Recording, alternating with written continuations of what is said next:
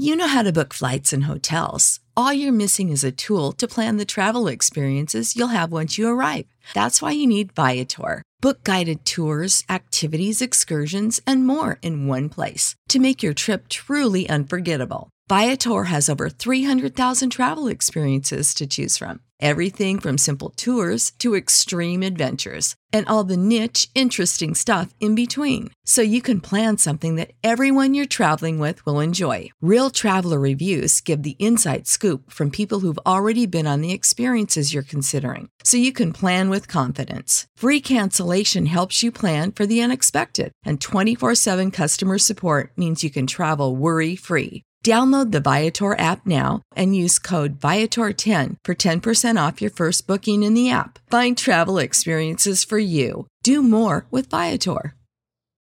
For the ones who work hard to ensure their crew can always go the extra mile, and the ones who get in early so everyone can go home on time, there's Grainger, offering professional-grade supplies backed by product experts so you can quickly and easily find what you need.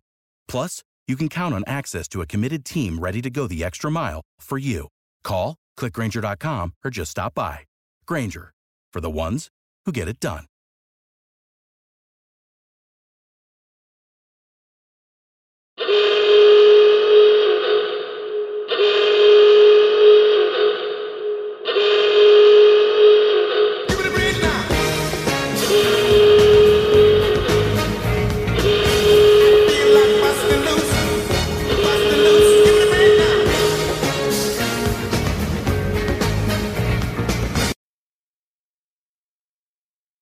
Hey everybody, welcome to the latest episode of Half Street High Heat. Thank you for joining us as always. I am your host, Amanda White. You can follow me on Twitter at awhite7877. I am joined as always by my spectacular co-hosts, Nick and Ryan. Hello, gentlemen. Yeah, evening. You can follow them on Twitter at DCNatJack, which you should already be doing. And you can follow the show at Half Street High Heat. We are doing this, as always, for the DMV Sports Network. You can check them out at dmvsportsnetwork.com and on Twitter at DMV_SN to check out the daily content about all things local sports and college sports. So how you guys doing? How was your week? It was burnt. It was a week. Sunburnt everywhere. Oh, a sunburnt week. It's been hot as hell.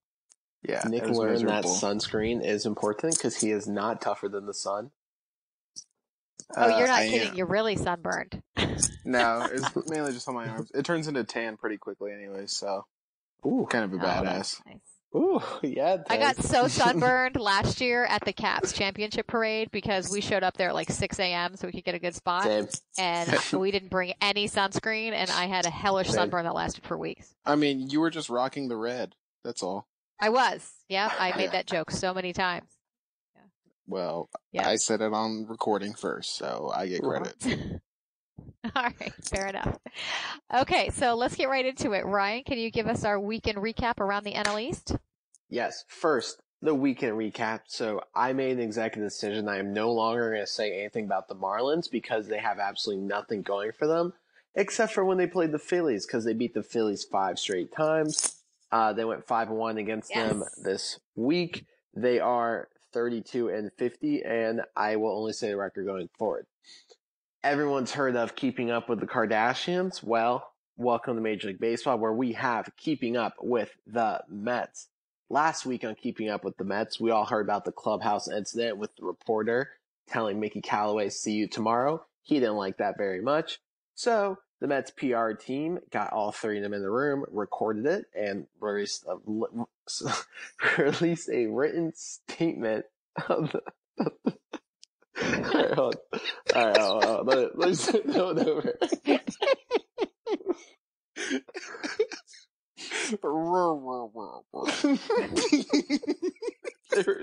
there were so many R's in there. Damn it, so many R's. I mean, I understand, Ryan. R is one of the most menacing letters, so. It really is. It sucks. Every time I say my name, I stutter on it.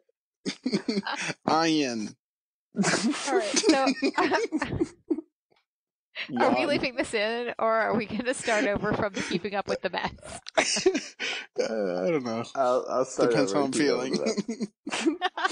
All right. Anyways, so we heard about the clubhouse incident with the reporter, Mickey Callaway and Jason Vargas, because the reporter Cole said, "See you tomorrow, Mick." Mickey did not like that. They got all three of them into a room. They recorded, released a written statement about it. The only problem is Mickey Callaway and Jason Vargas did not apologize for what they did because they didn't say anything wrong with it. They just basically just recapped the situation and they didn't make anything up. The drama doesn't stop there. Reports came out that Mets GM Brodie Van Wagenen, however you say his last name, was texting Mets coaches during games on decisions that needed to happen, oftentimes going against what Mickey Callaway wanted to do. I don't know about you guys, but that's not someone who has a lot of trust in their head coach. And then we fast forward to Wednesday. Noah Syndergaard liked the tweet from a Mets fan that said Callaway has to have incriminating pictures of BVW because there's no other way he could survive this long. And then no drama on Thursday and Friday, so shout out to the Mets. We fast forward to Saturday. The Mets had a tribute ceremony honoring the 1969 World Series champions, the Amazing Mets. The ceremony included a very nice, touching tribute to the Mets players who are no longer with us. There's only one problem. Two players who were on the field during that time looked up on the screen and saw pictures of themselves with dates when they died. They didn't die. They're still alive. Shout out to the Mets. And they also played baseball this week, and they are 37-47. That's what happened on this week's episode of Keeping Up with the Mets. I'm sure next week's episode will be just as good. The Nationals' hot run continues. They swept the lowly Marlins despite their bullpen's best efforts to blow it. The bullpen successfully did blow one game against the Tigers, and then Max Scherzer had this be absolute god, throwing 115 pitches, striking out 14 in 8 innings to beat the Tigers 2-1. They took 2 of 3 from them. They are 42-41. They had the best record in baseball since May 20th, the third best offense in the NL during that span, and suddenly are 2 games out from the wild card. The Phillies had a wild week. Things kept going terrible as they got swept by the Marlins, and then they played the Mets, which happened to right everything as they swept them. The Mets had a 2-run lead in the 8th inning or later in every single game, and a different reliever blew each one, which is one of the most impressive things I've ever heard. And then they lost the first 2 games to the Marlins, losing 5 straight. They are in second place, and they're 44-40. I mentioned the Nationals having the best record in baseball since May 20th. The only bad news with that is the Atlanta Braves have the third best record in baseball in that same span, and they have the best offense in baseball over that time. The Braves split with the Cubs, which was 100% a future matchup of the NLDS. They took advantage of the Mets where they swept them. Actually, they're playing right now, but the Mets are going to lose because the Mets suck. The Braves are young. They are deep. They are very good. The Braves will run this division for the foreseeable future. They are 50-34. So that is the NL East. Now we look to around baseball with another month coming to an end, with July getting ready to start. MLB sends the Red Sox and Yankees to London. They see several records. Most runs combined in an MLB game. Most runs scored in 2 games in the Red Sox history. Most people in attendance at a baseball game at 59,000 people. And they also had a pretty big win in the ratings. So I guarantee you baseball will continue going back to London, and they will also explore other countries because this 2-game series was a huge success for the sport. Christian Yelich leads a star-studded MLB home run derby field. Everyone's excited about that except for Big Cat. Pedro Strop calls Yasiel Puig stupid after he charged the mound. Reporters said Puig was waiting for Strop after the game, but was informed he was in front of the umpire's room because he is stupid. Pauses for laughter. Albert Pujols homers in his first and last return to St. Louis in the very emotional 3-game series. And that was the month of baseball for June. It was a pretty quiet month. And there you have it. There you have it. Well, is it bad that I wish that Mike Rizzo would make some text messages or send some texts to Davey with some decisions he wants him to make in game? Because yeah, I would like anyone except Davey to make some of those decisions. And also, my takeaway is that Max Scherzer is a golden god after today. What a run that guy's on. But we will get to him in a bit. So let's move on to our good, the bad, and the ugly segment. We're going to do it the traditional way this week. And start out with the good, Anibal Sanchez. Since returning from the IL, he looked pretty rough to start the season. But since he came off the IL, he's made 6 starts, 35.1 innings pitched, 9 earned runs in that time. And that's a 2.31 ERA. Not bad for your 4th guy. I mean, this is who Rizzo thought he signed. Like, it took a while because he was 0-6 with a 6 ERA. But this is who the Nats thought they signed, and he's finally going into a pretty good form. I mean, he's given them 9 runs over the last 6 starts, and 4 of those were in 1 start. So, I mean, he's pitching 6 innings, 1 or 2 runs every single time, and I'd take that 100 out of 100 times from the number 4 guy. Yeah. Yeah. I mean, and I think so. Sanchez has kind of taken the role of being the stabilizer in the rotation, and whereas Max normally has to do that because everyone around him like crumbles and he has to be the stabilizer, now Max has been able to kind of take his game to the next level, as we've seen by his past month and a half, just insane numbers, because he knows that he doesn't have to do everything in the rotation. He doesn't have to be the guy. He still is the guy, but now he doesn't have to try to be that. He can just go out there and be a awesome. golden god, like some people say. But no, Sanchez has been amazing. He's been a stabilizer. Like Ryan said, he's been exactly what Rizzo thought he was getting when we invested in him. But yeah, it's nice to finally see that pan out and it not turn into another Trevor Rosenthal. Yeah, we don't need any more Trevor Rosenthal. He got picked up by the Tigers. I saw that in a minor league deal. Yeah, well, good luck to him and to them. $9 million to play in the minors, so. Yeah. Adam Eaton will say the minor league system's not broken. We don't have enough time in this podcast for the Adam Eaton conversation. So we will move on. Throw that in there. I know. He's taken the place of Jason Worth for all the easy digs these days. God. Anyway, let's talk about the bad, which is Trey Turner, who has not looked great lately. In his last 7 games, his slash line is 250, 294, 375. Woof.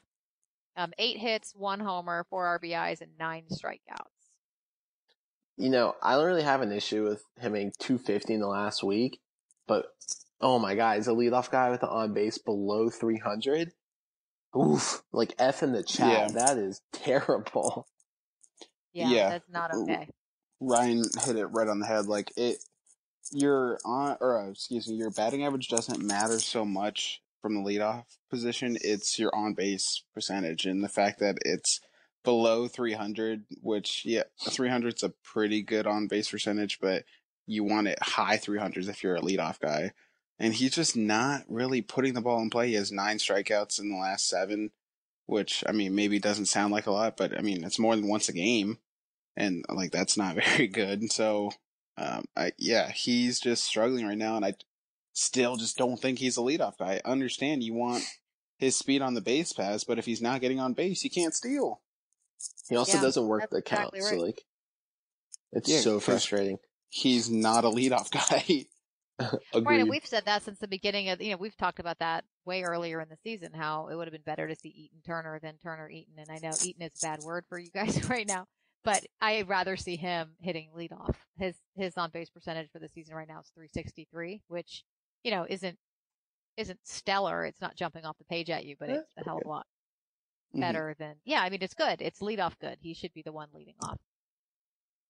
I mean, at least I don't like it. I mean, it's very obvious, but he works the count. He will see pitches. He'll draw out the bats. And that's kind of what you need from a leadoff guy. If your leadoff guy strikes out, that's fine. But if he had a 7-8 pitch at bat, that's a great at bat. Trey Turner's striking out 3-4 pitches, or he's popping up on the very first pitch right now. And a lot of that has to do with the fact that he can't really grip the bat fully because his finger's still not fully healthy. So that's going to improve over time. But it's just right now they're in crucial stretch of their schedule. They're hot. They're still winning. But the lineup can still go even further if Trey starts to click again. It can, but honestly, the why of why he's not hitting doesn't really matter. It's the results, and right now the results are that Adam Eaton should be leading off, and he should be hitting second, or even lower maybe. I do like his speed up there at the top, but if he's gonna, it just seems right now, like you said, he can't grip the bat, and I don't know, keeping him up at the top of the rotation doesn't make sense. He can round into form in another spot. He doesn't have to be leading off in order to do that. Yeah, it's just, I mean, it's nice in theory to have speed at out of the leadoff spot with Trey, but I mean, if the actuality isn't like coming through, then what's the point? Like, it's just like an easy out at this point. You said if he's not on base, then you don't have his speed on the base path. So yeah, I know. So it just makes no sense. Like Davey has a new lineup every single day, but yet he can't find the one thing he needs to change, and that's move Trey down in the lineup. Indeed. Okay, let's move on to the ugly, which is interesting. It's Matt Adams this week, who he gets a lot of big hits, a lot of clutch hits. So it doesn't seem maybe like it's as ugly as it is, but when you look at his numbers, it's not good. In the past week for him, it's the slash line's 217, 250, 609 because of those homers. 3 home runs, 8 RBIs, 5 strikeouts, and 5 hits. Yeah, that is a slash line. Oh, sorry, Nick, for someone who's going to come off the bench. Like, he's just hitting home runs. He's not really providing anything with defense. And, like, all these people are freaking out on Twitter right now. Like, oh, my God, how are you going to sit Matt Adams for Ryan Zimmerman? Matt Adams isn't that good. He'll hit a nice home run. That's called coming off the bench. Granted, Howie Kendrick should start at first base, but that's a separate conversation. But yeah, I would have liked to have seen Matt Adams hitting in place of Zim in the 8th inning last night when he was left in for some inexplicable reason against their reliever. But that, again, is a separate conversation. Yeah, I mean, it just makes the playing Zim easier, I guess. I mean, take that as you will, but Adams isn't providing what we hyped up or thought, and so that just, it's like a next man up thing. So hopefully it is Howie, because Howie's been consistent, he's been great, he's been all-star worthy all season long, but Zim is Zim, and he means a lot to the franchise, and so now that he's back, I don't know how much he will be playing. I'm sure they'll try to ease him back in, and he won't play every day or anything, but he's certainly going to get a lot of opportunities because of who he is. Agreed. And because of how Adams is playing recently. Yeah, but I still think it doesn't make, like you said, off the bench, Ryan is that's a guy you can use off the bench, but I don't know. I just feel like you have to use him off the bench. You can't just leave Zim in situations like they did last night. I'm happy Zim's back. I hope Zim gets on one of those hot streaks that we all love to see. I have no idea whether that will happen or not, but there are still times where you need to see Matt Adams. Somebody needs to explain that to Davey Martinez, apparently. All right, so let's move on and talk about whether or not it's okay to talk about the playoffs at this point. Of course, on Twitter, there's always a group of fans who are, ride or die. This team's going to the World Series, and then there's the people who say no matter how good they get, it doesn't matter. It's like the guy in Major League who says, well, they'll blow it in the playoffs. Like, there's always a little bit of both. But what do you guys think? What are your playoff feelings right now? Whenever the Nats win, people think this team is the greatest team of all time. Whenever they lose, everyone just absolutely loses their mind. It's so annoying. But, like, they were 3 games under 500, and people are talking about how this team was in the middle of, like, a pennant race. The division's done. Like, they're not winning the division. Like, they're 20-10 over the last 30, and they've only gained a game and a half during that span. The division's too little, too late. They still have, like, 5 teams that are ahead of them, even though they're only 2 games back for the top spot. That's a lot of teams to chase in the wild card, and that's 5 teams that have deeper farm systems in them. It's going to take Davey being good and the rest of the bullpen figuring out, because they're going to buy at the deadline. And they can't make 6 different moves for relievers because their bullpen's terrible. So, like, I mean, the wild card technically is reasonable. I don't think it's going to happen, but that's just me. Yeah, I mean, it's a really good point because right now you have, Chicago and Milwaukee. Granted, one of those teams will win the division, most likely if it's not St. Louis. But I mean, between those two and St. Louis, all three of them are going to buy at the deadline. That's just the winning competitive nature of those teams. They're all going to buy. So in theory, they're all going to get better in the next month or so. And then the other teams, you have Colorado, who could buy, could sell, depends on how they feel. Philadelphia, who obviously invested a lot of money in the offseason, and they've made trades throughout the season thus far. So all indications point to the fact that they will be buying at the deadline as well. Then you have San Diego, as Ryan said, has a super deep farm system. And if they want to go out there and make a deal, they will. And they have they can outbid anyone pretty much because they have that good of a farm system.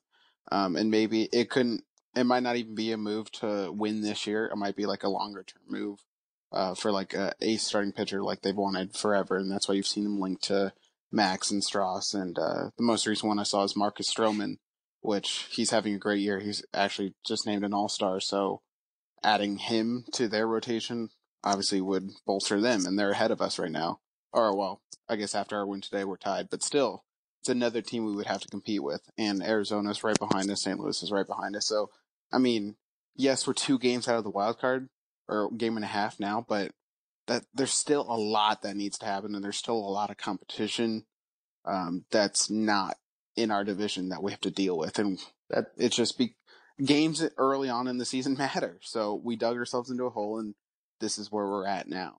So yes, like if you look at just us compared to the second wildcard team, yeah, we're game and a half back, but it's not that simple. No, it's not 8 that simple. teams within 2 games of the wild card.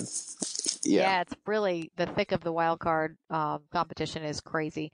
I actually have to say though, Ryan, I'm not 100% prepared to say that the division is out of reach. I don't think there's a very good chance that they're going to catch the Braves at this point. But after seeing what they just did, we all said a month ago, all 3 of us on this podcast, they can't play 600 plus baseball. There's no way this team can do it, and they've been doing it for a month. So, well, what did they do against the Braves, then? There's a lot of baseball left to be played. What they did against the Braves was they dropped 2 or 3. They dropped 2 or 3, but they could have won all those games. They were ahead in all those games, but they did. Yeah, but then what obviously happened? The bullpen blew it. Right, and that to me is why this team won't be back. But until I see what the Lerners and Rizzo do at the deadline, whether they buy a little bit, whether they buy a lot, whether they decide they're going to actually make a run and blow past the luxury tax threshold. I don't know. I'm not prepared to really make a prediction about what could happen until I see what they do at the deadline, because this team has way outperformed what any of us thought they could in the past month. I mean, you just got done telling us they played the best baseball in the major leagues since May 20th.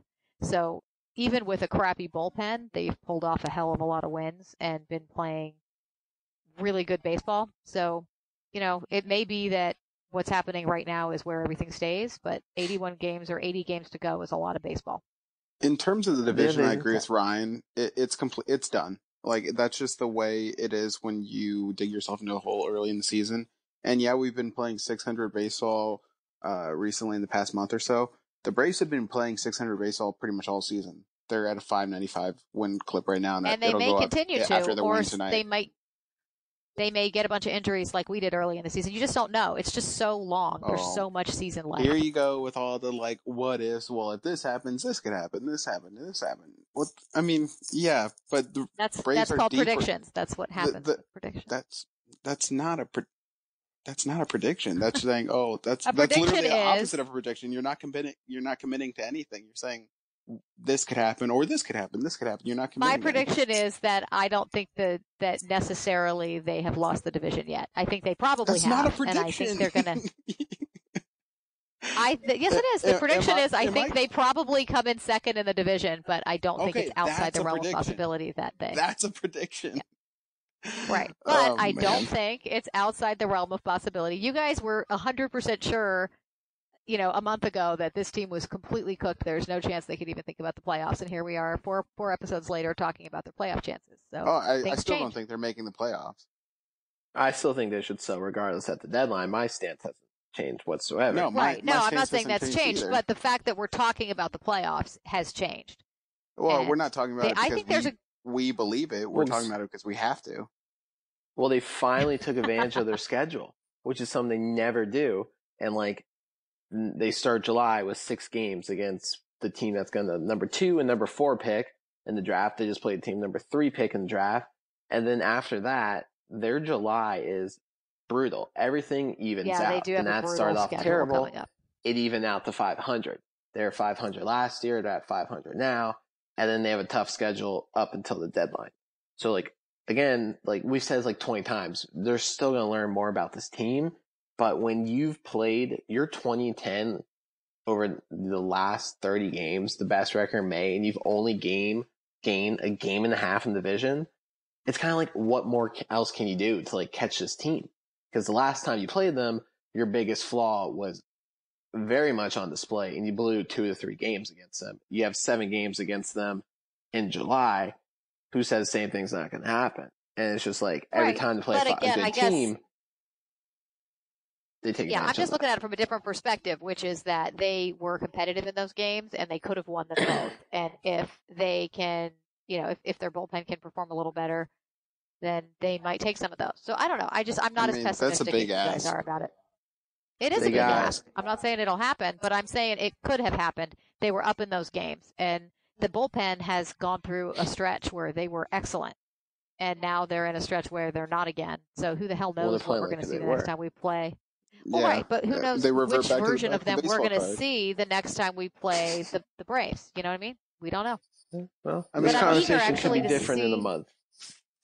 Yeah, just looking at Because- the splits, I mean, the Nats are 21-19 at home and 21-22 away. So it's not like we are amazing at home and suck on the road. It's just we're a mediocre team right now, or like we have been all season. Not right now, or we're playing good baseball right now. But it's just that's how things are. And yeah, the pitching can be great. One stretch in the bullpen can be bad, and the starting pitching can be so-so. One stretch in the bullpen can be great. Like, this team has not put it all together yet. Even during the stretch, like, the bullpen's been very shaky at best. So I don't Yeah, I agree. see how we can make this like stretch run into a playoff position. And all the other teams ahead of us or right around us are in a much better position to buy at the deadline than we are, unless we're selling like major pieces, which I don't think we could don't do think Rizzo because or we the only have Lerners like are 1 gonna or 2 do, at this yeah. point. Now that there's even a chance of a playoff berth, I don't think they're going to. Didn't think they were really going to be sellers at the deadline anyway. But now that there's a chance to make the playoffs, I don't think they will. Yeah, and that's Well, kind of the real conversation at this point because, I mean, if they stand pat, they don't buy, but they don't sell at the deadline, just a couple minor moves, we're still screwed because Rendon could walk for nothing, which all signs point to that happening, and we have nothing. That's going to be And hard that's to 2 take. years in a row. And yeah, we're just screwed for the future, which is how it's going to be because we just Well, stand pat. Yeah. I will say I'm eager to see this post All-Star game break stretch because it's been fun to watch them on this, I was gonna this bring nice that streak up. they've been on. But we're going to see who they really are when things get hard again. We've seen them improve immensely in the past month, and then we're going to find out when they face some really stiff competition, are they as good as they've looked in the past month? Because after the All-Star break, they have 3 in Philly. I'll be at that series. They have 2 versus the Orioles, should sweep. 4 against the Braves, 4 against the Rockies, 3 against the Dodgers, and then they finish up to the deadline with 3 more against the Braves. All those teams, except for the Orioles, are contending for playoff spots. So that'll be fun. Fun is one word for it. I'm going to need alcohol to get through that. Hey, meaningful baseball. I did not think they would have meaningful baseball. You know what? It's a good point. It's better to be relevant than irrelevant, no matter how hard it is to watch. All right, so let's move on. And before we get to the next section, let me remind all of you fine people listening that we are doing this podcast for the DMV Sports Network, and we're part of their library of podcasts. There are shows about all the major sports teams in the area and 2 mixed bag shows called It's About Time DC and the Dom and Thunder Show. If you don't already subscribe to those, you really should. They are awesome. So please be sure to check them out, and please subscribe to our show as well. So we have something really cool for you guys next, which is that Nick and Ryan this week, I wasn't involved in it, but they did an interview with Jesse Dougherty of the Washington Post, and so we are going to play that for you now.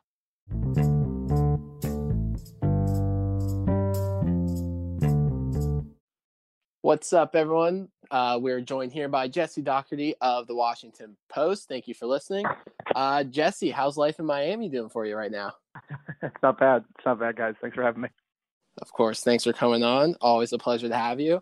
So we're just going to dive right on in. I think Nick's going to get started with our first question. Yeah, so for those who didn't see, Jesse, you posted an article regarding Sean Doolittle and how effective his essentially one-pitch tactic has been for the better part of his career. We've been very outspoken on the fact that one pitch doesn't seem to work for a lot of guys. Doolittle is kind of in that sense because he has been able to make work, and that four-seam fastball is kind of shocking when you think of just having one pitch, because it's not like a Jordan Hicks fastball that's like 105 miles an hour or Chris Sale slider that like it's literally just a straight four-seam fastball. That's how Sean Doolittle has been able to make a flat, low effective for the better part of his career. Yeah, sure. And I appreciate you reading that. It's interesting, like you said, like even if you think about the sort of premier one-pitch relievers right now in baseball, because of course there really aren't any one-pitch starters, it would be impossible, but with one-pitch relievers in baseball, it's like you think of Zach Britton and his sinker, you think of Kenley Jansen and his cutter, and as you mentioned, those pitches move a lot, whereas Sean's fastball is essentially a straight fastball. I mean, sometimes it has a little bit of cut to it. He actually tries not to cut it because he loses some velocity. It doesn't really tail at all. I mean, a little bit sometimes, but yeah, I mean, a lot of it's physics of why it's been able to be effective. I think there's a ton of deception on that pitch, which explained in the article is not to bore you with too much of it, but like it actually gets about a 90-degree spin axis, which if you think about that means it's spinning almost entirely sideways as it goes to the plate. And that means it doesn't really ever change planes. Whereas most pitches, they come down. Like if you thought like almost like a ramp, like a slight down ramp. Whereas Doolittle's pitch really just stays flat. So if you're a batter and you're seeing his pitch at the top of the zone, you're going to assume that that's coming down because almost 90% of pitches you see at least have some drop, have some sort of ramp effect. Whereas Sean's is going to stay up. So you're swinging at that saying, this is going to hit my sweet spot right in the top of the zone. I'm actually in my hotel room right now, acting like I'm a hitter looking at this pitch. And what's going to happen is it's going to stay flat and you're going to swing at something higher than you thought it was. Because the deception is that while you assume it's going to come down in the zone, it actually stays up. And you see him so much use his high fastball. We rarely see him late in counts go lower in the zone or even middle of the zone. It's a lot of top of the zone stuff. And that's no secret. It's because the deception in that spot is really tough for hitters to read and leads to a ton of pop-ups. Right. And that was just fascinating to me because said outspoken just because in Doolittle's not so great appearances this year, he has gotten hit hard. And a lot of that from a fan perspective like us is just because he's throwing the same pitch over and over and over again. Right. But like you said, from a hitter's perspective, they see that spin on the ball and they think it's higher or lower than it actually is. So Doolittle really has him right where he wants him.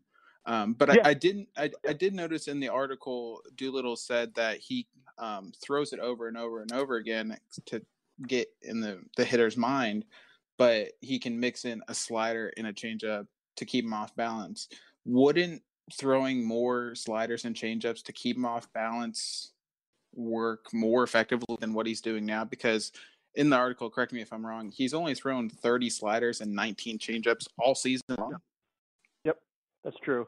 And yeah, it's interesting because I also wonder, like, because the effect of that isn't necessarily that, like, the slider or the changeup is a pitch that he wants to use as, like, an out pitch necessarily, or to get guys to swing and miss. It's more like the idea of it, right? Like, okay, there's a 10% chance he's going to throw me a slider, and that's just in my head. I think he almost likes to keep it that way. If it was like a 30% chance, then you could prepare a little differently. If it was a 40% chance, but the fact that it's so little, but it still kind of nags at you, I think is sort of the effect he wants.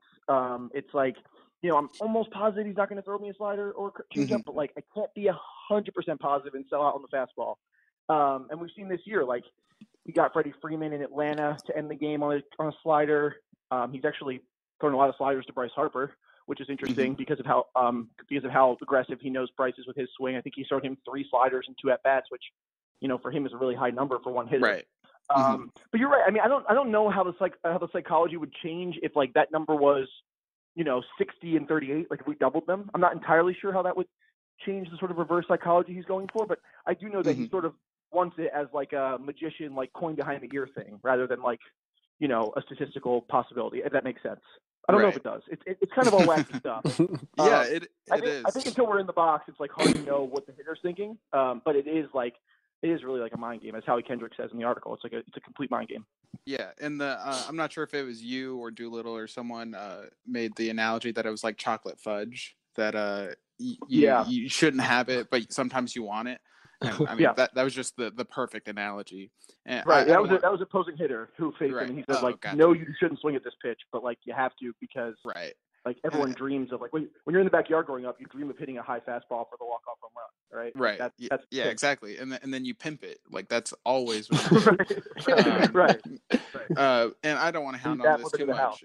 It was just the one thing that stuck out to me because I felt like a hot shot because I'm calling out Doolittle for throwing one pitch over and over again. So every time he has a bad outing, it's like a self-confirming bias.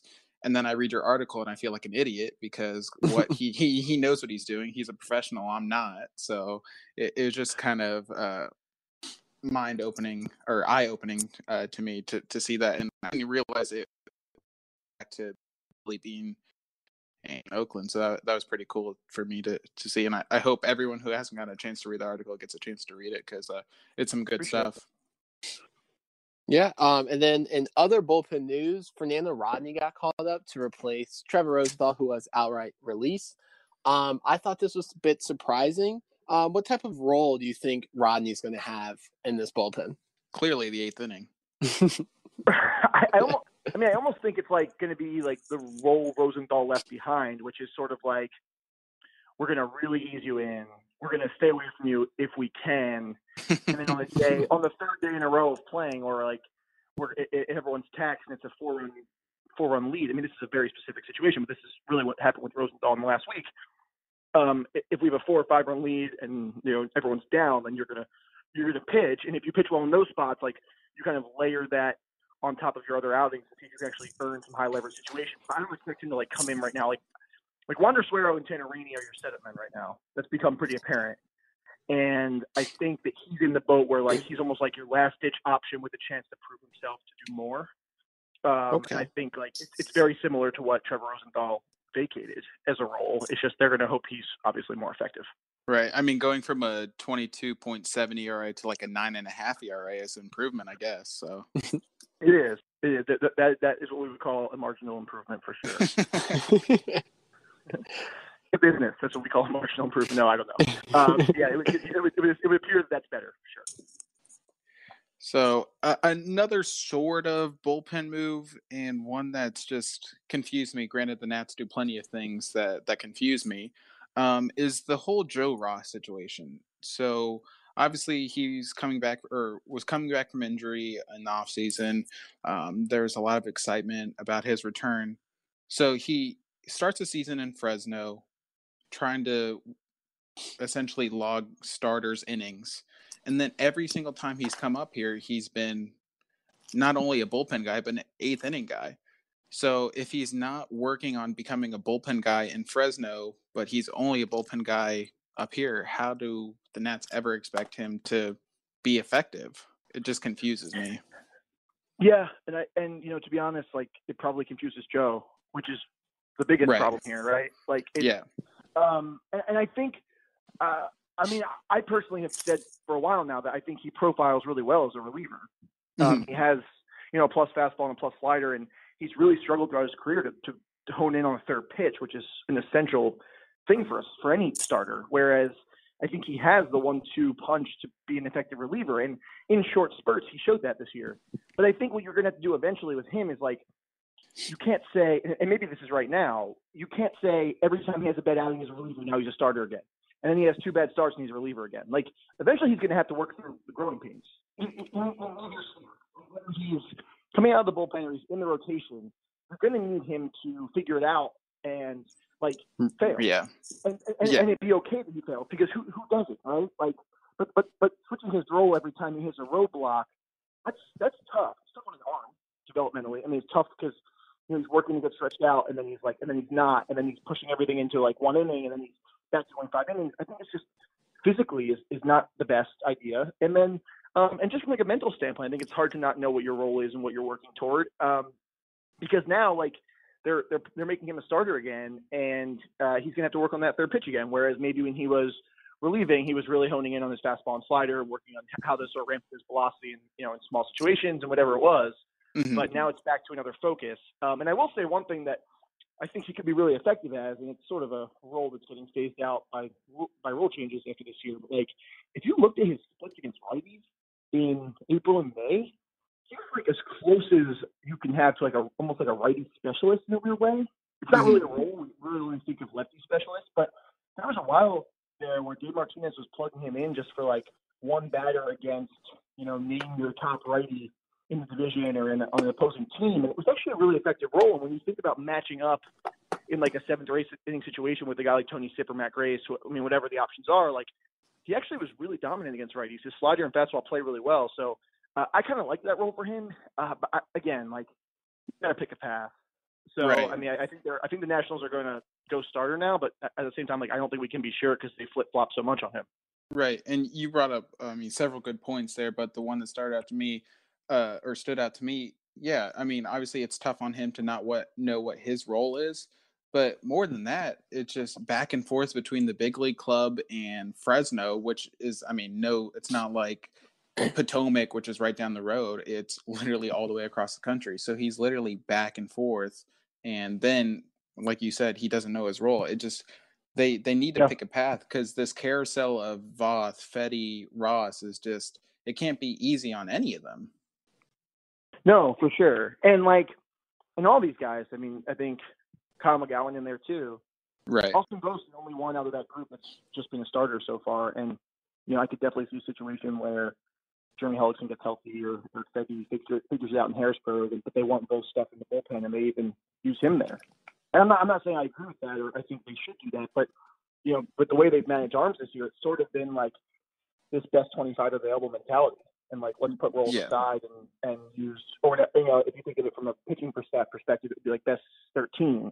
It's like it's been very much that mindset, which is different. I mean, I think the Nationals know the benefit of having as many good pitchers as possible. I think you also consider that in their staff right now, if you consider the top 4 sort of mainstays, only one is homegrown and developed. And I think when you think about having to develop starters on your turf and in your system, flipping them back and forth between the bullpen isn't really going to be the way to do that. So to improve in that area, I think they need to get a little more streamlined in their thought process. But at the same time, the bullpen's been scrambling so much this year that it's hard to also blame them for saying if this guy can get out, then we're not going to leave him in Fresno. Right. I mean, I don't think anyone blames them for the bullpen, but it certainly seems evident that they have no clue what they're doing either. Well, speaking of, speaking of the Nats not knowing what they're doing, we've heard a lot of mixed reports now. Everything's a little quiet on the Rendon front. Where do you think things are standing right now with contract extensions with Rendon? Yeah, it has been, and I think that's a mix of, as of recording this, Mike Rizzo has not talked to reporters in a while. It's typically our time to ask him about that. And while answers aren't always the most informative, of course, we do sometimes get a better idea of where things may be. But yeah, I mean, the Nats are coming up on the trade deadline this year. Only one shot at that with the waiver period eliminated. So I think decisions going to have to come soon if they're going to potentially look for trades. I think they probably learned their lesson last year with Bryce that, you can lose a guy and get nothing for it. And if they think there's a chance that a Rendon deal is not going to get done while they still have their exclusive rights to him, then, that's something they need to consider is what kind of package can you get? That said, if you look at like the package for Manny Machado last year, who's a more valuable piece than Rendon as a midseason acquisition, like it's not really that glamorous.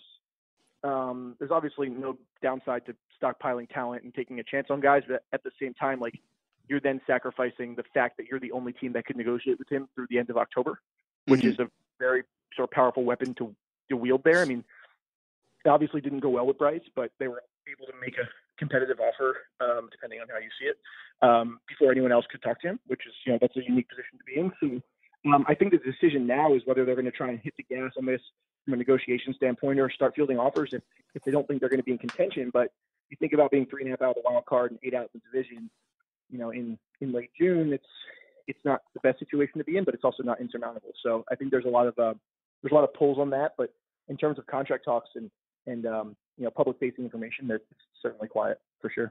Right. And you brought up a one point that I think is going under the radar, not just with the Nats, but all of baseball in particular, is that there's only one trade deadline this year.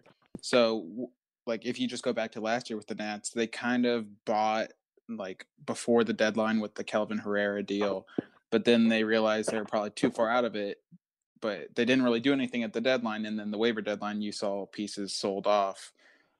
They can't do that this year, so they really got to choose one way or another, and they can't afford to stand pat one way or another, whether they want to buy or sell.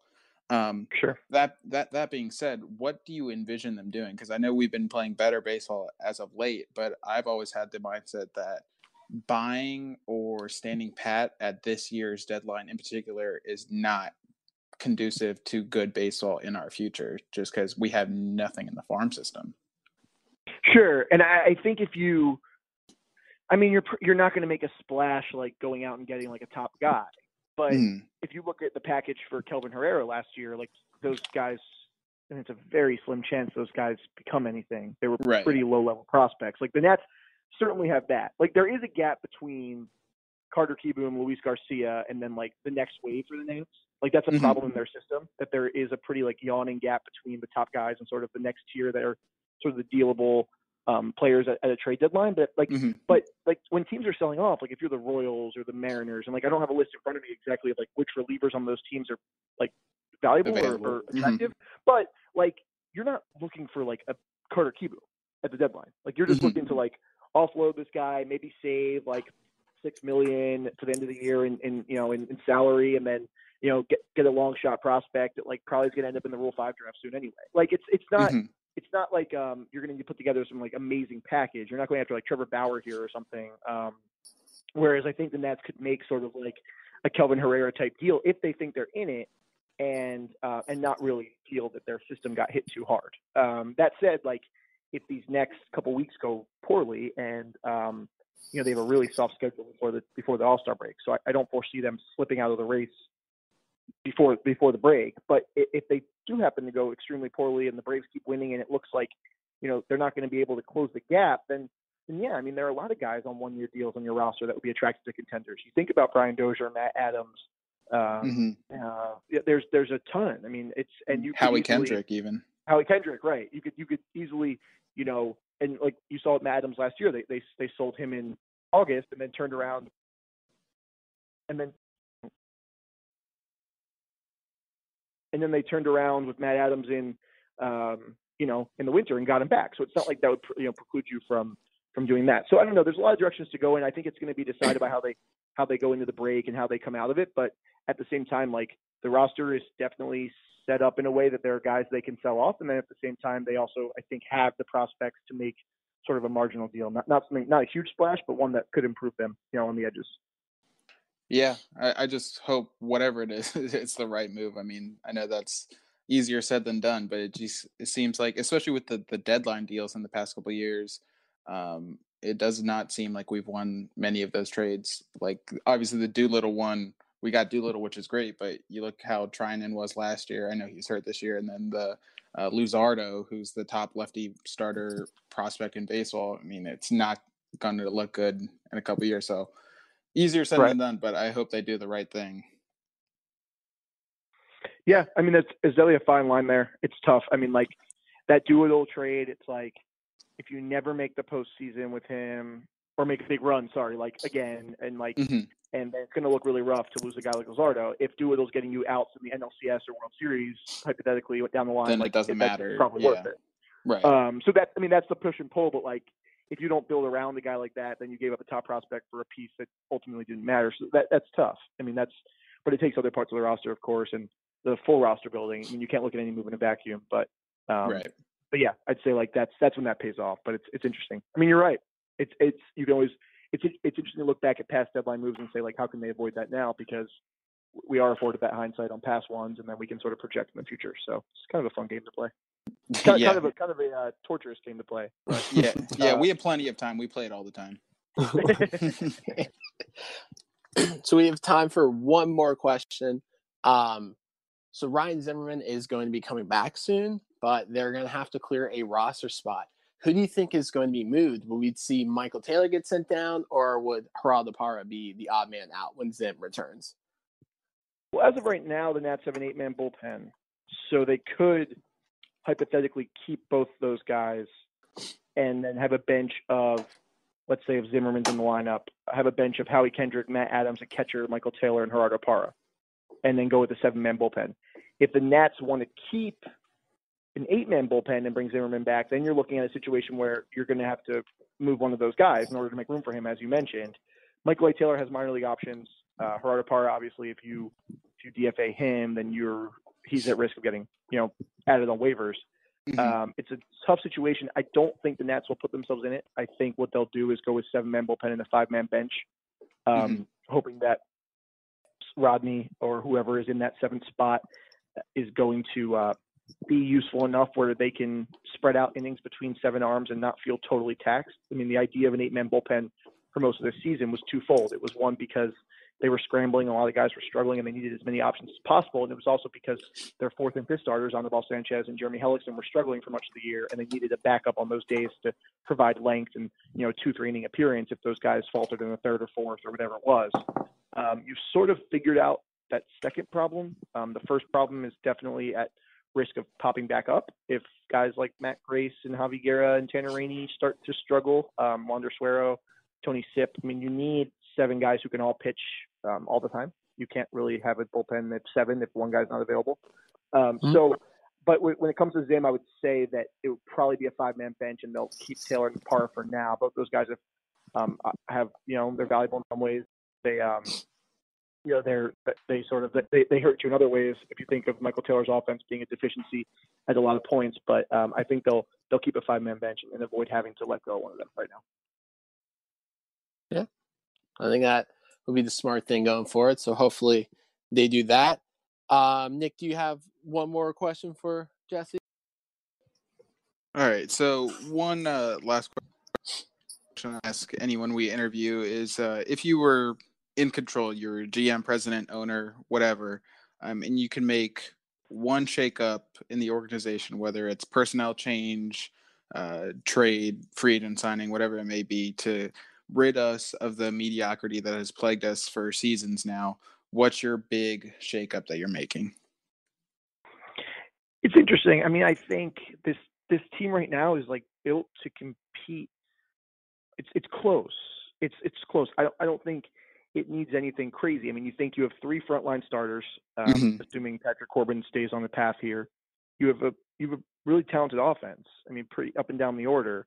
I hate to keep harping on it, but if I could do one thing right now to say I want to, push this team in the right direction and over the hump, it has to be in the bullpen. I would have said sign Craig Kimbrell if this was, 3 weeks ago, and then use Sean Doolittle as as sort of your queen on the chessboard. Use him in all situations. Flex guy. Yeah, he'd be great in that role, sort of like an Andrew Miller type. But now saying Kimbrell's off the table. I guess if I can make any deal, then let's go trade for him or something. But it's I a do crazy think trade you for him. You need a dominant high leverage arm in the back of your bullpen. You need a second one, because if you think of how a lot of contenders are built, it's not just a closer. Like you think of the Astros, or you think of the Yankees, or you think of the Red Sox last year. These guys they were running a lot of dominant arms out of the bullpen, and I don't think you can you can't function or compete or get yourself out of the mediocrity, as you said, with just assuming we're going to like cross our fingers and hold on until we get to the ninth inning every night. You need someone to help build that bridge, and so that's what I would do. But it wouldn't just be like a Kelvin Herrera. If I could make any deal, it would be like a splash move for a dominant all-star reliever to pair with Sean Doolittle, and maybe they share the closer duties. You go on matchups, whatever it is. But I think thinking of bullpen usage, a bit more unconventionally, and sort of using these guys in hybrid roles, I think could go a long way. And of course, you need that second arm, but that's what I would do. Right-hander too. It would be a right-hander. Yeah. I mean, you made a good point. Like, if you just look at the Red Sox just last year, I mean, Chris Sale got the final out of the World Series, and it's not like he went CG. He came out of the bullpen because the Red Sox needed a big, powerful arm out of the bullpen, and they flex Chris Sale in that role. Obviously, it's the World Series, and it's a little bit different, but I mean, same concept. Like same concept applies. Too. Right. Yeah. Same exact thing, and then all that, but. If we want to get back to reality, same concept. Ownership has been so adamant about staying under the luxury tax to reset the tax penalties. Basically, any acquisition at the deadline where we buy is going to push us over that threshold, and we're going to get taxed again. So do you really see the Nats even being able to buy if ownership's that adamant about staying under? I think given how this year's gone, if the Nats pull themselves up and make a push, like if let's say they're like a few games over at the break and playing well, I could see them going a bit over the tax for sure. I mean, I think eventually you have to realize, like, yes, there's benefits to resetting it and you save yourself money, but at the same time, like, the overage fees are negligible, especially if you're going over by it's like 1.5 million or something. Right, and I don't see them like blowing out of the water and going like 15 over, 20 over, and paying $10 million extra. But if you go like a couple million over and you're paying the end of a salary on a reliever like Will Smith from the Giants or someone like that, then like, and you're just over, I don't think that's totally out of the question. Right, and I mean, I still think they should sell, but to play advocate to buying, I mean, you have so much money coming off the books next year anyways that you're in all likelihood going to be under. Even if you do have some free agent acquisitions in the offseason, you're more than likely going to be under anyway. So if you're that hell-bent on resetting the tax, I mean, it's basically just a 1-year delay if you want to buy at the deadline. So who knows? And that's always seemed to surprise us with whatever they do. But should be interesting. Yeah, if you guys hear what's going on, give me a call. Yeah, got you. Yeah, we'll be your sources. All right. Well, that's all I have. Nick, do you have anything else you want to add? Nope. Other than the Nats are a roller coaster of torture. That's about it. Yeah. Let's hope these next 11 versus the Marlins, Royals, and Tigers go well. Once again, thank you very much to Jesse Doherty of the Washington Post. You can find him at Doherty_Jesse on Twitter. Make sure you give him a follow for all your Nats news and information. Thank you so much, Jesse. It was a pleasure. Yeah, thanks Jesse. Mm-hmm.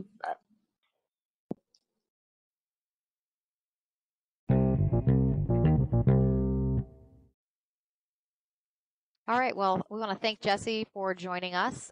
Nick, Ryan, you guys want to share some thoughts with everybody about the interview? Yeah. I mean, first of all, like, obviously we've done a couple interviews before, but this one kind of like, I was a little bit nervous just because, I mean, this is a pretty common name. Obviously, he works for the Washington Post. He posts a lot of articles about the Nats.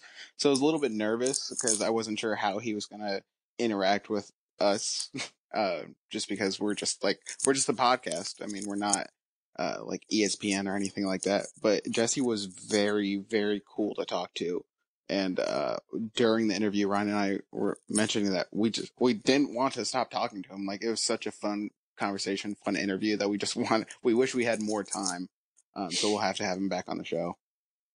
Yeah, we recorded that Tuesday before the Marlins series. Jesse's he's great. After the interview ended, he texted me some Nationals news because they called up Johnny Venters. So I have a source now. Therefore, I am better than every single one of you. I just want that out there. Jesse is the man. But now you just told everybody who your source is.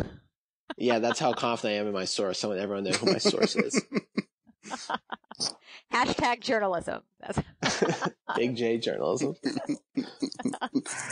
Well, yeah, thank you again, Jesse, for joining us. That was awesome. We'll have to do it again soon. All right, Ryan, the All-Star rosters came out today. You want to give us a recap? Yes, they did. So I'm going to quickly run through the entire rosters for those of you who have not seen it on Twitter. Starting with the American League starters, we have Jorge Polanco, DJ LeMahieu, should have been that, Carlos Santana, Gary Sanchez, Hunter Pence for DH. Then we got Mike Trout, Michael Brantley, George Springer, Alex Bregman. The pitchers, there's a lot of them this year. We have John Means, Shane Green, Marcus Stroman, Jake Odorizzi, Charlie Morton, Brad Hand, I will never say Hand, Lucas Giolito, Aroldis Chapman, Mike Minor, Justin Verlander, Garrett Cole, Ryan Presley.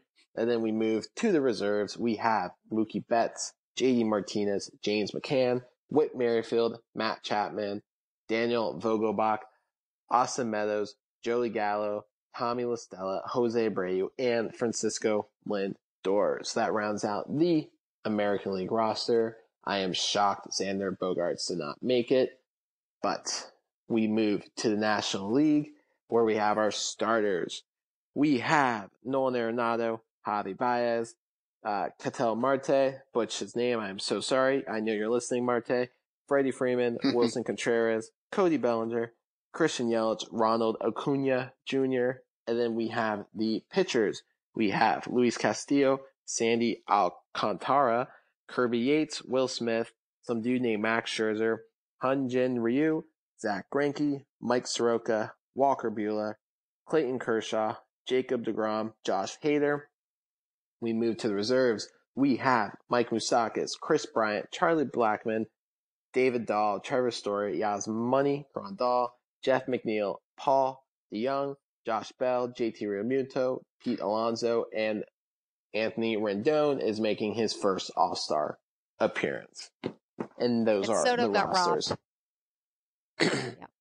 Soto should have been on there. Soto easily could have been on there, but I don't have too many problems with the selection. One thing I will say is that Mookie Betts and Jacob deGrom are in there for name only. They're not having all-star seasons. That was just funny to me. And Ryan mentioned it that I don't know how Mookie Betts made it over Xander Bogaerts, because Xander Bogaerts is actually probably the best shortstop this year, but somehow he didn't. He also has a spectacular name. Yeah, he does. But somehow he missed out on every single aspect of the All-Star voting. But it is what it is. But yeah, biggest story is Rendon's making his first appearance. It's also well deserved. Although, did you hear him answer questions after the announcements were made today? If I go. Every question, every question he answered, he ended it with, if I decide to go. So we'll see if he even goes after all of this. Yeah. Lots of talk about whether he ought to be selected, but he doesn't really seem to care. That was the best part. All these Nats fans were losing their minds and so proud that he finally made it. The dude doesn't care. I'm so sorry, Anthony. This is a terrible time for you and your family that you're an all-star. You don't get that week off. Thoughts and prayers. Thoughts and prayers, man. Yeah. So, Indeed. Do we think, does Max start the All-Star game? I think he should.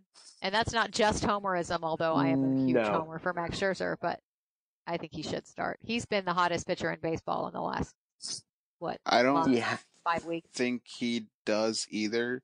Not because he doesn't deserve it. He's insane right now. I just think because he started last year, they'll mix it up, and I don't think he'll have a problem with that either. I think the guy who gave up 7 runs and his ERA ballooned to 1.8 is going to be the All-Star starter. It's going to be Ryu. Ryu is the best pitcher in baseball this year. Also, the Dodgers have 3 starting pitchers making the All-Star team. Stupid. Yeah, you could argue that Kershaw got in on name alone as well, but he's always a legacy vote. Yeah, but he's having a better year than deGrom at least. Well, if you guys haven't already seen these rosters, you can find them all over Twitter. Maybe we can send them out from the podcast account. So anybody who hasn't seen them yet, hey, that's asking a lot. Hey, I took the pictures that MLB tweeted, so boom, there you go. I'll suggest that because I don't use the account that is for the pod, so I'm putting that work on you guys. It'd be kind of funny if the All-Star Game starters were Scherzer versus Giolito. Oh, Just saying. hurts me in my soul. Oh, They'd be so good. I wish they could play together. yeah, me too. Anyway, we're not having the Eaton conversation, we said, so we're gonna leave that alone. All right, let's go ahead and do our Twitter questions for the week. We've got several, and then our worst tweet of the week is a good one. You guys are gonna like it. All right, so the first one comes from @KursDC, and it is, how can we possibly buy? We have a 1988 Buick Skyhawk for salary cap room and a couple of sweet prospects that we shouldn't even think of trading away unless we want to throw away our future. So, I mean, 1988 is now considered a classic, so that's worth some money. So I don't know what this guy's talking about. Jesse touched up with this on the interview. He mentioned the trade they made last year for Calvin Herrera. Just pretty good point. They gave up nothing for him, so they're gonna buy on some reliever and just offer like 3 or 4 guys who are no names whatsoever. And then, like he said, the money won't be as bad, and then they're just gonna hope it works out. Yeah, they'll do what they did in like the Adam Eaton deal and just offer a bunch of no-name prospects that don't come back and bite us in the ass by any means. Free real estate. Free real estate. Wow. Who's the happiest man in the world right now? It's Jason Worth, because you guys are no longer obsessed with bashing him. It's Eaton now. Who? Actually, we have a Worth reference later in this, so. All right, @Schursday, pal of the show, is anyone better than Max? No, the answer to that is no. Yes, No Chili's. better than Max.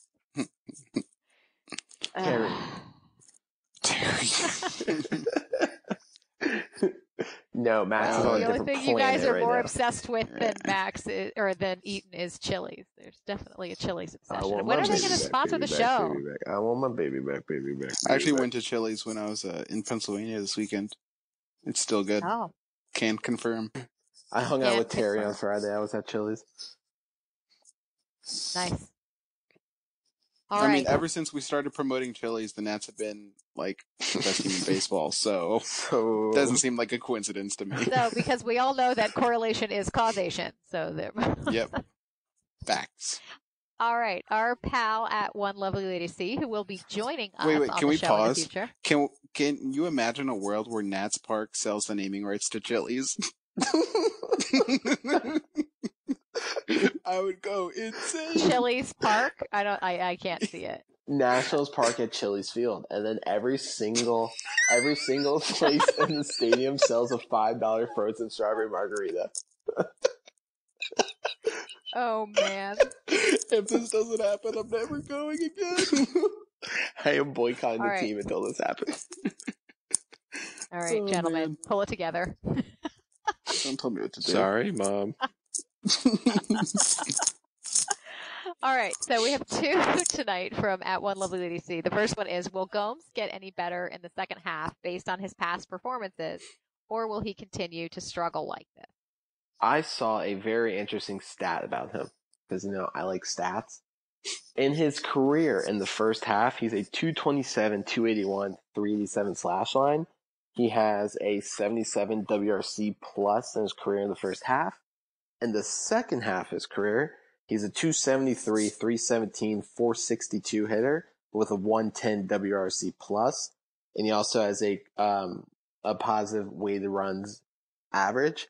So maybe after the All-Star break, Yan Gomes isn't going to be Matt Wieters anymore. Well, Yeah, let us I mean, pray. That definitely speaks to his offensive numbers, but he still looks so bad behind the plate. Which like is so just weird. yesterday or the day before, like he and Tony Sipp got crossed up. Yeah, another Like, pass ball. It's again. crazy. He's It's literally like standing there. he- He's like, crap. He's like, what? He's like, what what? do I He's call- like, what does this number do? And, like, he just lets the pitcher throw, and he has no clue. I don't know. Oh my It's God. bizarre though, because I mean, the guy, if you look at what he did in Milwaukee, I mean, he doesn't even seem like the same guy. And the defensive Cleveland. metrics are Cleveland. I mean, sorry. I got my Midwestern areas mixed up. So when you look at his career numbers defensively, he's just so far off what you expect from him this year. And there's no the way dude to was an explain all-star it. last year. Yeah, there's just Like, no way literally to last explain year. it. Yeah. He was defensively, he was the second best catcher in baseball last year, and this year Yeah. he's been one of the worst. Like, it's so weird. It makes me wonder if he's hurt or if there's something going on. It's just inexplicable. You just can't figure I out think he why. needs we to have go a curse Chili's. of the catchers. Like, The curse of the catchers. Yeah, he's got Matt Wieters. yeah, curse of the What catchers. happened? Yeah, we haven't had a Ever- good catcher since like Jesus Flores. Ever since Wilson Ramos tore his ACL, they've all been terrible. Yeah. Yeah. Well, Wilson Ramos I couldn't don't play know. defense, but But Suzuki, though, is, I wish Suzuki were younger and could play every day because he's been great. he's been Right. good. He's Yeah, been really good. You got to be careful with his workload, but yeah, he's been great.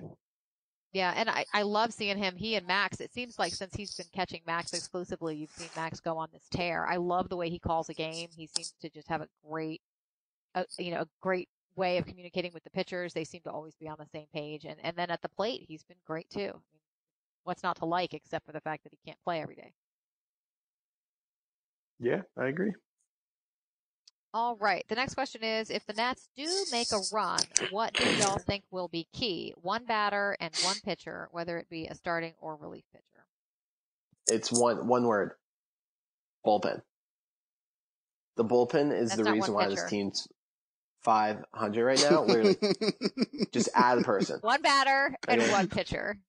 Okay. Well, Amanda, like Nick said last week, but that got edited out, so it's gonna get edited out again. I don't Can you know what you're talking imagine? about. Can you imagine where the Nats would have been if they signed like Adam Ottavino instead of stupid Trevor Rosenthal? Oh my Or God. Craig And Kimbrell. The team- DJ Ugh. LeMahieu instead of Brian Dozier. Oof.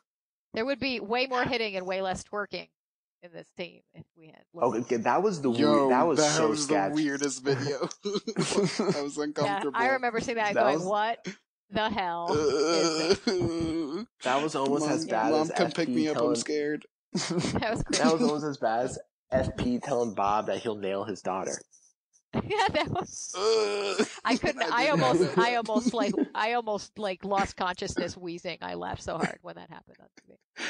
Oh man! All right. Well, to answer the It was question, the one batter will be Trey Turner. If he can figure it out, Yes. that's going to be That's my huge. opinion. Because he's going to be on base and like obviously a threat to steal bases on his own and advance himself, and not need the guy behind him to advance him.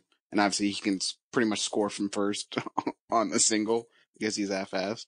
But the one pitcher, it will be a bullpen guy. So yeah, Ryan, I see where Ryan is going. If we can just get one guy to step up, for a hot second there, we thought it was Tanner Rainey. It doesn't look like Yeah. it's Tanner Rainey. He is my guy, though. If I'm going to say one guy to figure it out, it would be Rainey, because he looked for a minute like he could be a legit setup guy to get the ball to See, Doolittle. I And if he don't could know be that who guy- it would be. Yeah, I mean, maybe it still I is don't Tanner think. I Rainey, don't but think they have him. I don't think they have him either. Because like it could be Suero, it could be Rainey, it could be, I'm not gonna say Rodney. God, we suck. Somebody take that out of context. Just, God, we suck. The bullpen's I mean, terrible. So if I had to pick Yeah. one guy, though, it would be Rainey. If Rainey could figure it out in the bullpen and Turner can figure it out at the plate, I think they could make a run. Way to be really original. Will Smith. It's Will Smith. Will Smith. Fresh Prince. That's the key. That's the key. His Boom. Nats will. he can Nats will he can outdo strike out everyone. Bryce in his walk up, or not his walk up song, or his walk out song from the bullpen can be Fresh Prince Bel-Air. That'd be pretty funny. There we go. That's Yeah. hard hitting analysis. Sweet. You know the Nats have 8 people with an ERA over 9 on their team. Jesus. How's that possible? How is that It's including- possible? It's including everyone who's come up. Oh, okay. Wow. I was like, You could have just stopped after everyone. It's including everyone. If your I name was isn't like, what? Doolittle, it's just everybody. Yeah. Like, what? God. Oh, yeah, the bullpen talk is depressing. Okay. let's go to something fun, which is our worst tweet of the week. Can I have a drum roll, please? Oh, I see. It was a solo thing. Oh, there it is. All right. Well, we'll work At on Nats it. Curly W says, in regards to Worth being a coach, he should be a coach just because of his hair. Oh, and the fact that he built good team Rapport. I love that he says, oh, like he's surprised. Oh, yeah, also. Did you say Rapport? Rapport. Sorry. Sorry. Ian Rappaport. I was going back to the beginning of the sentence. Ian Rappaport. No. Anyway. Yeah, so I don't know why people can't get over this. Listen, at Nats Curly W, thank you for your tweet, but to all of Being these people dumb. who think he should be a coach, Worth should not be a coach. Stop it. Stop it right now. Get some help. Anyone who says Worth should be a coach will automatically be the worst tweet of the week. That's just how it's gonna work. Well, see, Like, now you're going to get everybody to just do it just so they get to be the worst tweet of the week. See what you've done? Just because you are not saying Worth is a good player, let me preface by saying that, but just because you are a good player or the fact that you've played Major League Baseball does not automatically make you a good coach. Like, Example, look at Dave Martinez. Dave Martinez, Matt Look Williams, at Dave. like I was just going to say.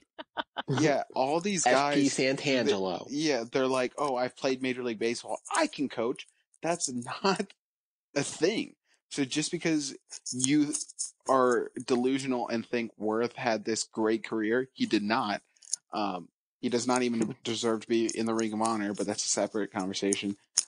Like, just because you think he had this great career and he had one big moment in Nats history that was positive, that does not qualify him to be a manager. And especially a first-time manager, like, yeah, because that's worked out so well for us. Have we not had enough with first-time managers? Please, no more first-time managers. It's like these Nats fans that are like lobbying for Worth to be the manager, they're just so unable to like think out of the box and think originally that they have to go back to like recency bias and go to Worth. Like in 2 years, they're going to say, what he meant to say is you people. You people. You people. What do you mean, you people? In 2 years, they're going to be like lobbying for Zim to be the manager because they can't think of anyone else. There's people doing that already. People are like, fire Davey and let Zim retire and be the manager. I've seen it on Twitter. It's a thing. The only player I would let be manager is Max Scherzer.